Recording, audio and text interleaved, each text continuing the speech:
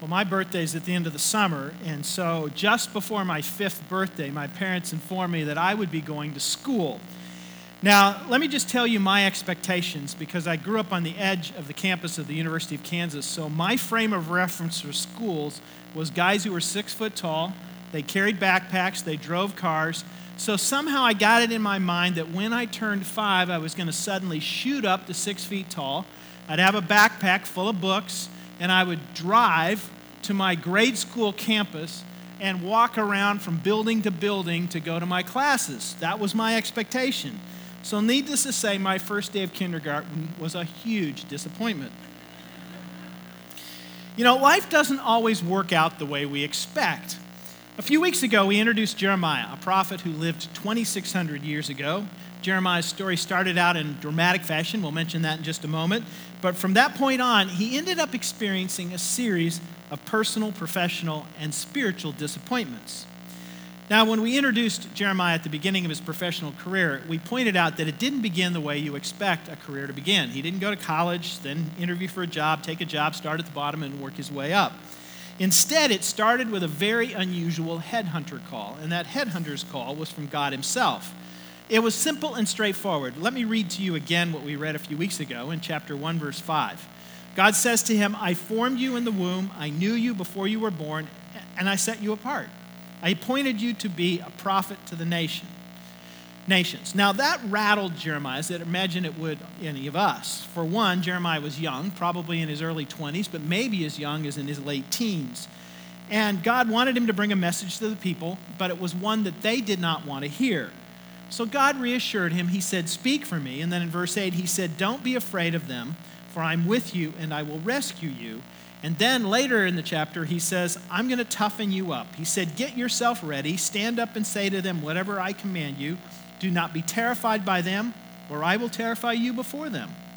Today I have made you a fortified city, an iron pillar, a bronze wall, these are metaphors, to stand against the whole land, against the kings of Judah, its officials, its priests, and the people of the land.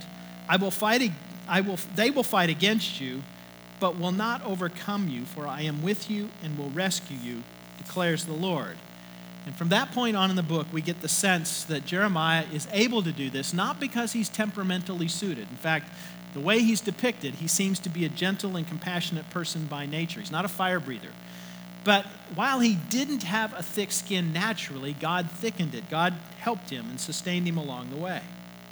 Now, it's a dramatic beginning, although if you're like me, you've maybe once or twice or 3 times in your life craved an experience like that. When you're facing a big decision or trying to struggle with what way to go, it would be great to have God sort of open up the heavens and tell you exactly what to do. I felt like that from time to time. And not only that, God says to Jeremiah, when you do what I tell you to do, I'm going to be with you and protect you. I've wanted something like that. However, despite that spectacular start, the reality is that God gave Jeremiah a really hard job. Not the least of which is that God tells him up front that the people are not going to listen to him.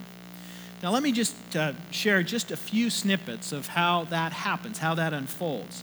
In chapters 4 through 6, I'm just picking a couple of verses from each chapter to let you know how it was for Jeremiah to start doing this job God had given him to do. So, for example, in chapter 4, verse 19, it says, "Oh, my anguish, I writhe in pain. Oh, the agony of my heart pounds within me. I cannot keep silent, but my people are fools. They don't know me. They're senseless children. They have no understanding. They are skilled in doing evil. They do not know how to do good." And then in chapter 5, "Go up and down the streets of Jerusalem, look around and consider, search her squares, if you can find but one person who deals honestly and seeks the truth." That's one just and honest person. And then God says, "I will forgive this city." And then skipping to chapter 6, he says this in verse 10, "To whom can I speak and give warning?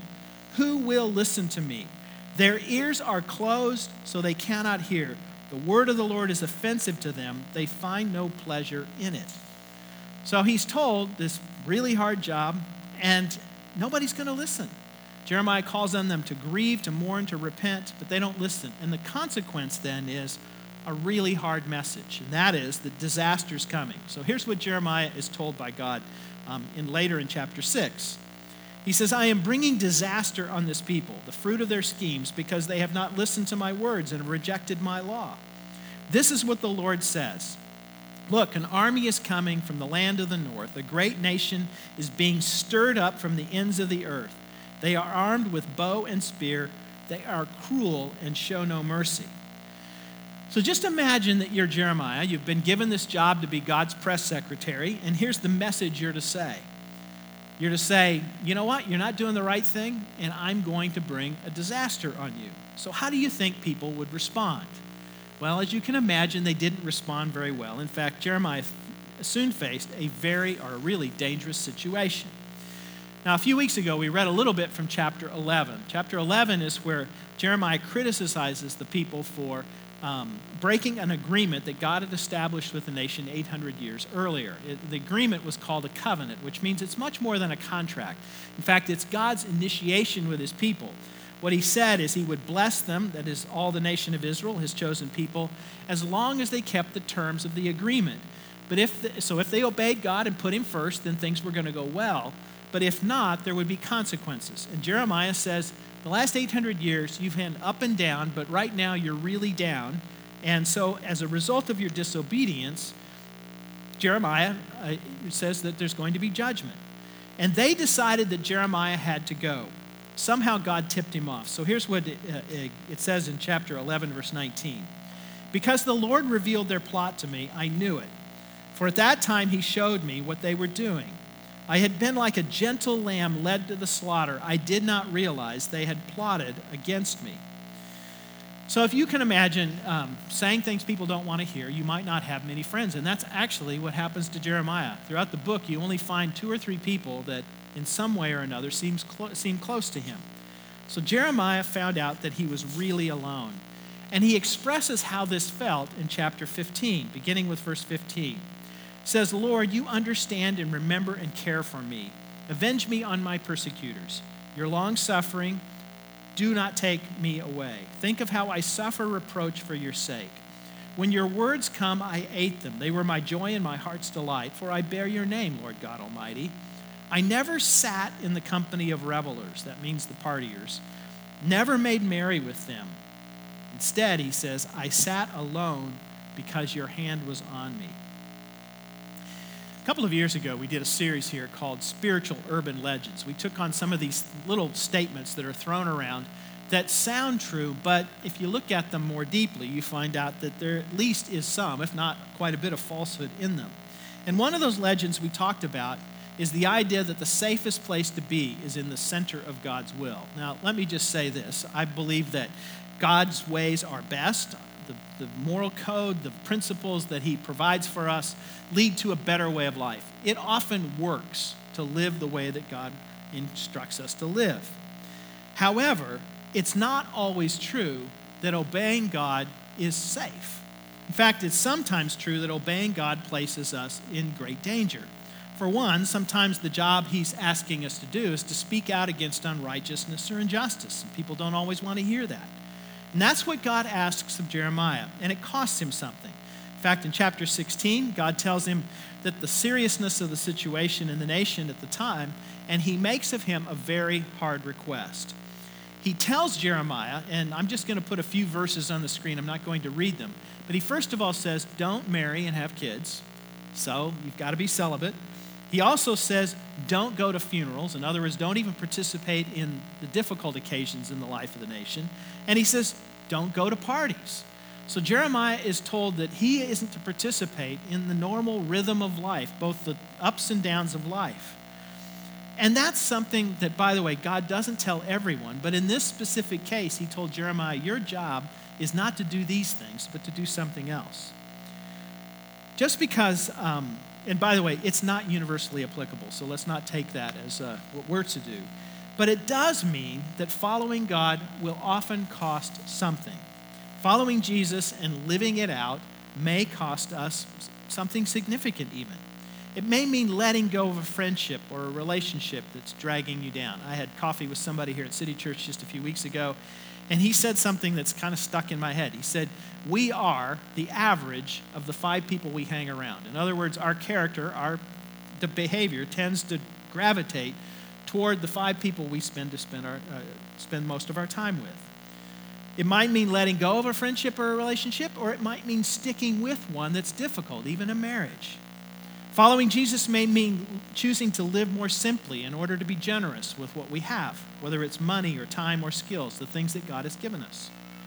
Following Jesus may mean serving a friend who's going through a tough time, even if the friend isn't all that pleasant to be around because of the circumstances.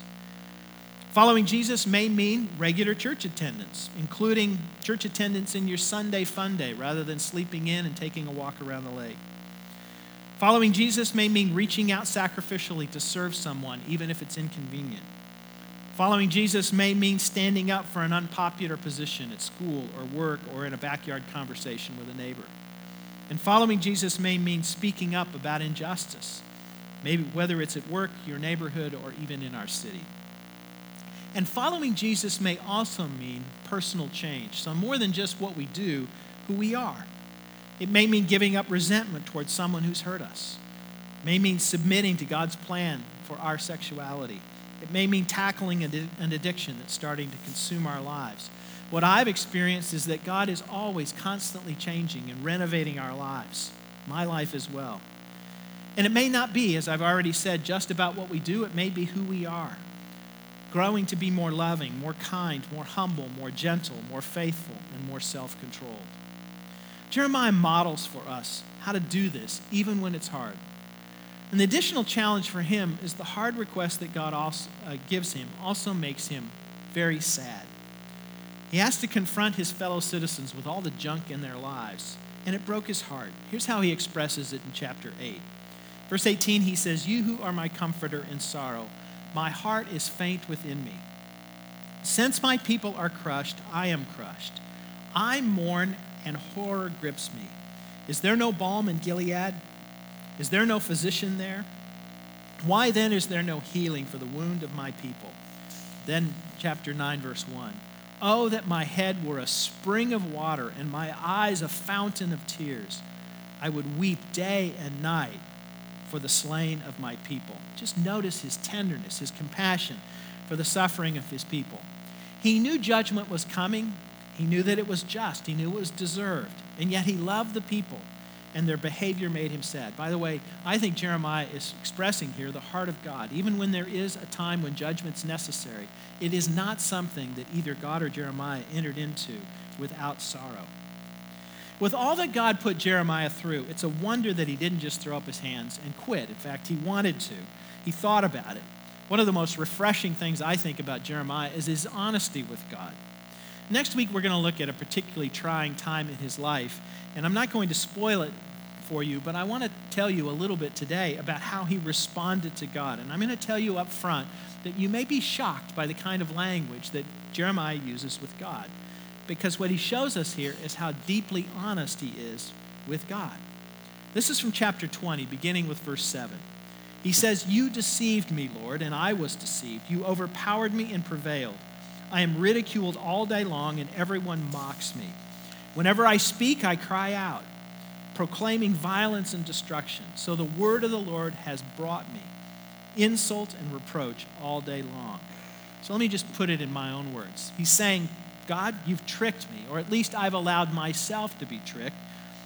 But then again, you're stronger than me. You just overpowered me. And now everyone mocks me all day long. They laugh at me. And when I speak up for you, it just makes them mad. The message you've given me to say has made me a household joke. So that is pretty honest, pretty raw. And with that, you wouldn't blame Jeremiah if he quit, if he told God to go find somebody else and he walked away. But he doesn't. What he decides is to hang in there and to show God how deeply faithful he is to him. Now, before I read what's next, let me just make a comment, because I know that many of you, and myself included, have maybe filled out profiles like Myers-Briggs or StrengthsFinders. And these instruments are designed to help us find jobs and skills, things that fit with who we are as people and what our skills are. And ideally, we're informed by that. We end up picking jobs or picking just even volunteer opportunities that fit more our gifts and strengths and personality. And that's all good as far as it goes. But sometimes God needs someone to do something, And we might just be the only person he can find. Or sometimes there's no one who has that particular gift. In our early years as a church, we met in a school for 8 years. And we had a group of mostly guys, although not entirely, who did set up and tear down. There is no spiritual gift for set up and tear down. Sometimes you just have to do what you have to do. And that's similar to what God, in this particular case, asks Jeremiah to do. It's something that's not in his wheelhouse. He's not temperamentally suited to do it, but God needed someone, and he asked Jeremiah to do it. Because Jeremiah had an intimate relationship with God, he was willing and even motivated to do what God asked. Here's how he expresses it in chapter 20, verse 9. He says, "But if I say I will not mention his word or speak any more in his name, his word is in me like a fire shut up in my bones. I'm weary of holding it in. Indeed, I cannot." So he's saying, as uncomfortable as it is, I can't keep silent. He says, his words are in me like a fire. I may be worn out from trying to hold it in, but I just can't do it. I have to speak up. So Jeremiah knew he had a job to do, and even as difficult as it was to carry out, he chose to obey. But that didn't mean that he was happy about it. In fact, at times, he was deeply emotional. In chapter 20, there's a sobering look at Jeremiah's emotional state at the time. And before I read it, let me just say, I want you to listen, but understand that this could be misunderstood. And I'm going to try to help you put it in context. But let me just read it so you can kind of feel the emotion that Jeremiah is feeling. This begins in verse 14. It says, "Cursed be the day I was born. May the day my mother bore me not be blessed. Cursed be the man who brought my father the news, who made him very glad, saying, 'A child is born to you, a son.' May that man be like the towns the Lord overthrew without pity. May he hear wailing in the morning, a battle cry at noon. For he did not kill me in the womb, with my mother as my grave, her womb enlarged forever. Why did I ever come out of the womb to see trouble and sorrow, to end my days in shame?" Now this can be misunderstood because some could even criticize Jeremiah for not trusting God. Sometimes there are Christians who stigmatize others who go through emotional struggles. But what we read here is that it's clear that Jeremiah is at the minimum deeply discouraged and probably profoundly depressed. After all, he's been attacked. He feels completely alone. Who wouldn't feel what he's feeling? And he may even be exaggerating a bit, and yet I think it's real. He wants to quit and get a new job, and yet he doesn't. Now, that's not to minimize the emotional condition that he's going through, but it's to highlight that despite how he's feeling, he's still willing to do what God asks of him. He is deeply trusting. Now, I've said from the first week of this series that I find Jeremiah to be one of the most compelling characters in the Bible. He's perhaps the most authentic, transparent, and honest person we know. That's why I think so many over the last 2,600 years, me included, have been drawn to him. And at the same time, he's also one of the most inspiring. Here he is, struggling with some form of depression. He's asked by God to continue in a difficult job. And here he is expressing radical trust in him. Not because he feels all warm and fuzzy, not because he's on some spiritual high, but because he believes that God can be trusted. And even when circumstances are difficult, he doesn't give in to his fears and doubts. And let me just say something here for a moment. I hope you don't think that I think that doubt is sin. We've talked about this before, and I believe it. Jeremiah's life demonstrates that doubt can be an important part of clarifying and deepening our faith. We all have doubts from time to time. Some people have more and some people have less. Doubts can be emotional, doubts can be intellectual. We have them. They shouldn't be shunned. And yet, at the same time, we can trust. We can keep putting one foot in front of the other. We can still obey God and show that even in the midst of our troubles, we can trust him with our lives. And that's how Jeremiah reacts and has learned to rely on God. Let me read a little bit from chapter 17, beginning with verse 5. This is what the Lord says. Cursed is the one who trusts in man, who draws strength from mere flesh, and whose heart turns away from the Lord. That person will be like a bush in the wasteland. They will not see prosperity when it comes. They will dwell in the parched places of the desert, in a salt land where no one lives. What he's saying is, if you try to rely on another human being, whether it's a spouse or a counselor or a business leader or a politician, anyone, if you try to rely on another person, you will be disappointed. Then in verse 7, he shifts gears. He said, "But blessed is the one who trusts in the Lord, whose confidence is in him. They will be like a tree planted by the water that sends out its roots by the stream. It does not fear when the heat comes. Its leaves are always green. It has no worries in a year of drought and never fails to bear fruit." That's really honest. What he's saying is that the life of faith can be difficult. And we all crave certainty, but we seldom have it. I believe we can have confidence. I don't think we'll always have full certainty. Jeremiah had a choice here, whether to believe God and live by the facts that he knew, or whether to live by his feelings. Now, I should say here that if you're depressed or struggling with mental illness, it is not a shame to seek help. I've gone through challenges in my life and have met with counselors. It's important to do, and you may need to do that as well if you go through a season like that. But it's at the same time true that we can follow Jeremiah's example and trust God in the middle of our difficulties.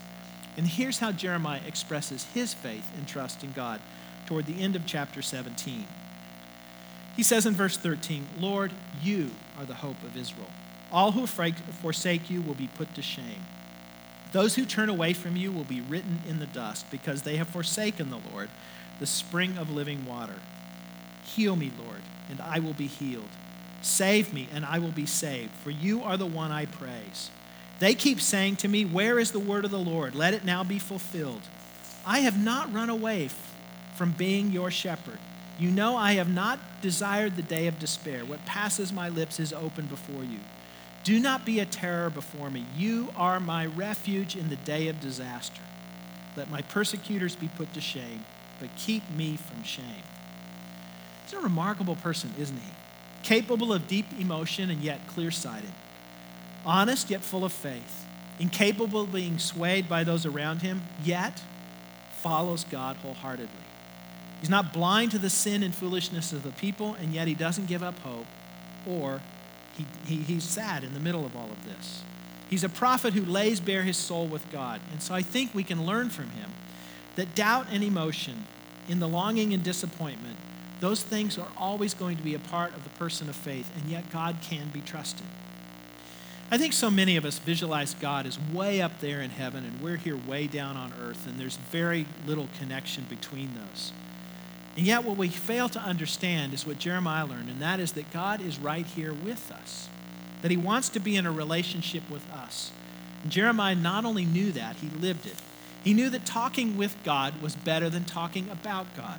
He addressed God as a living person, or at least a living being.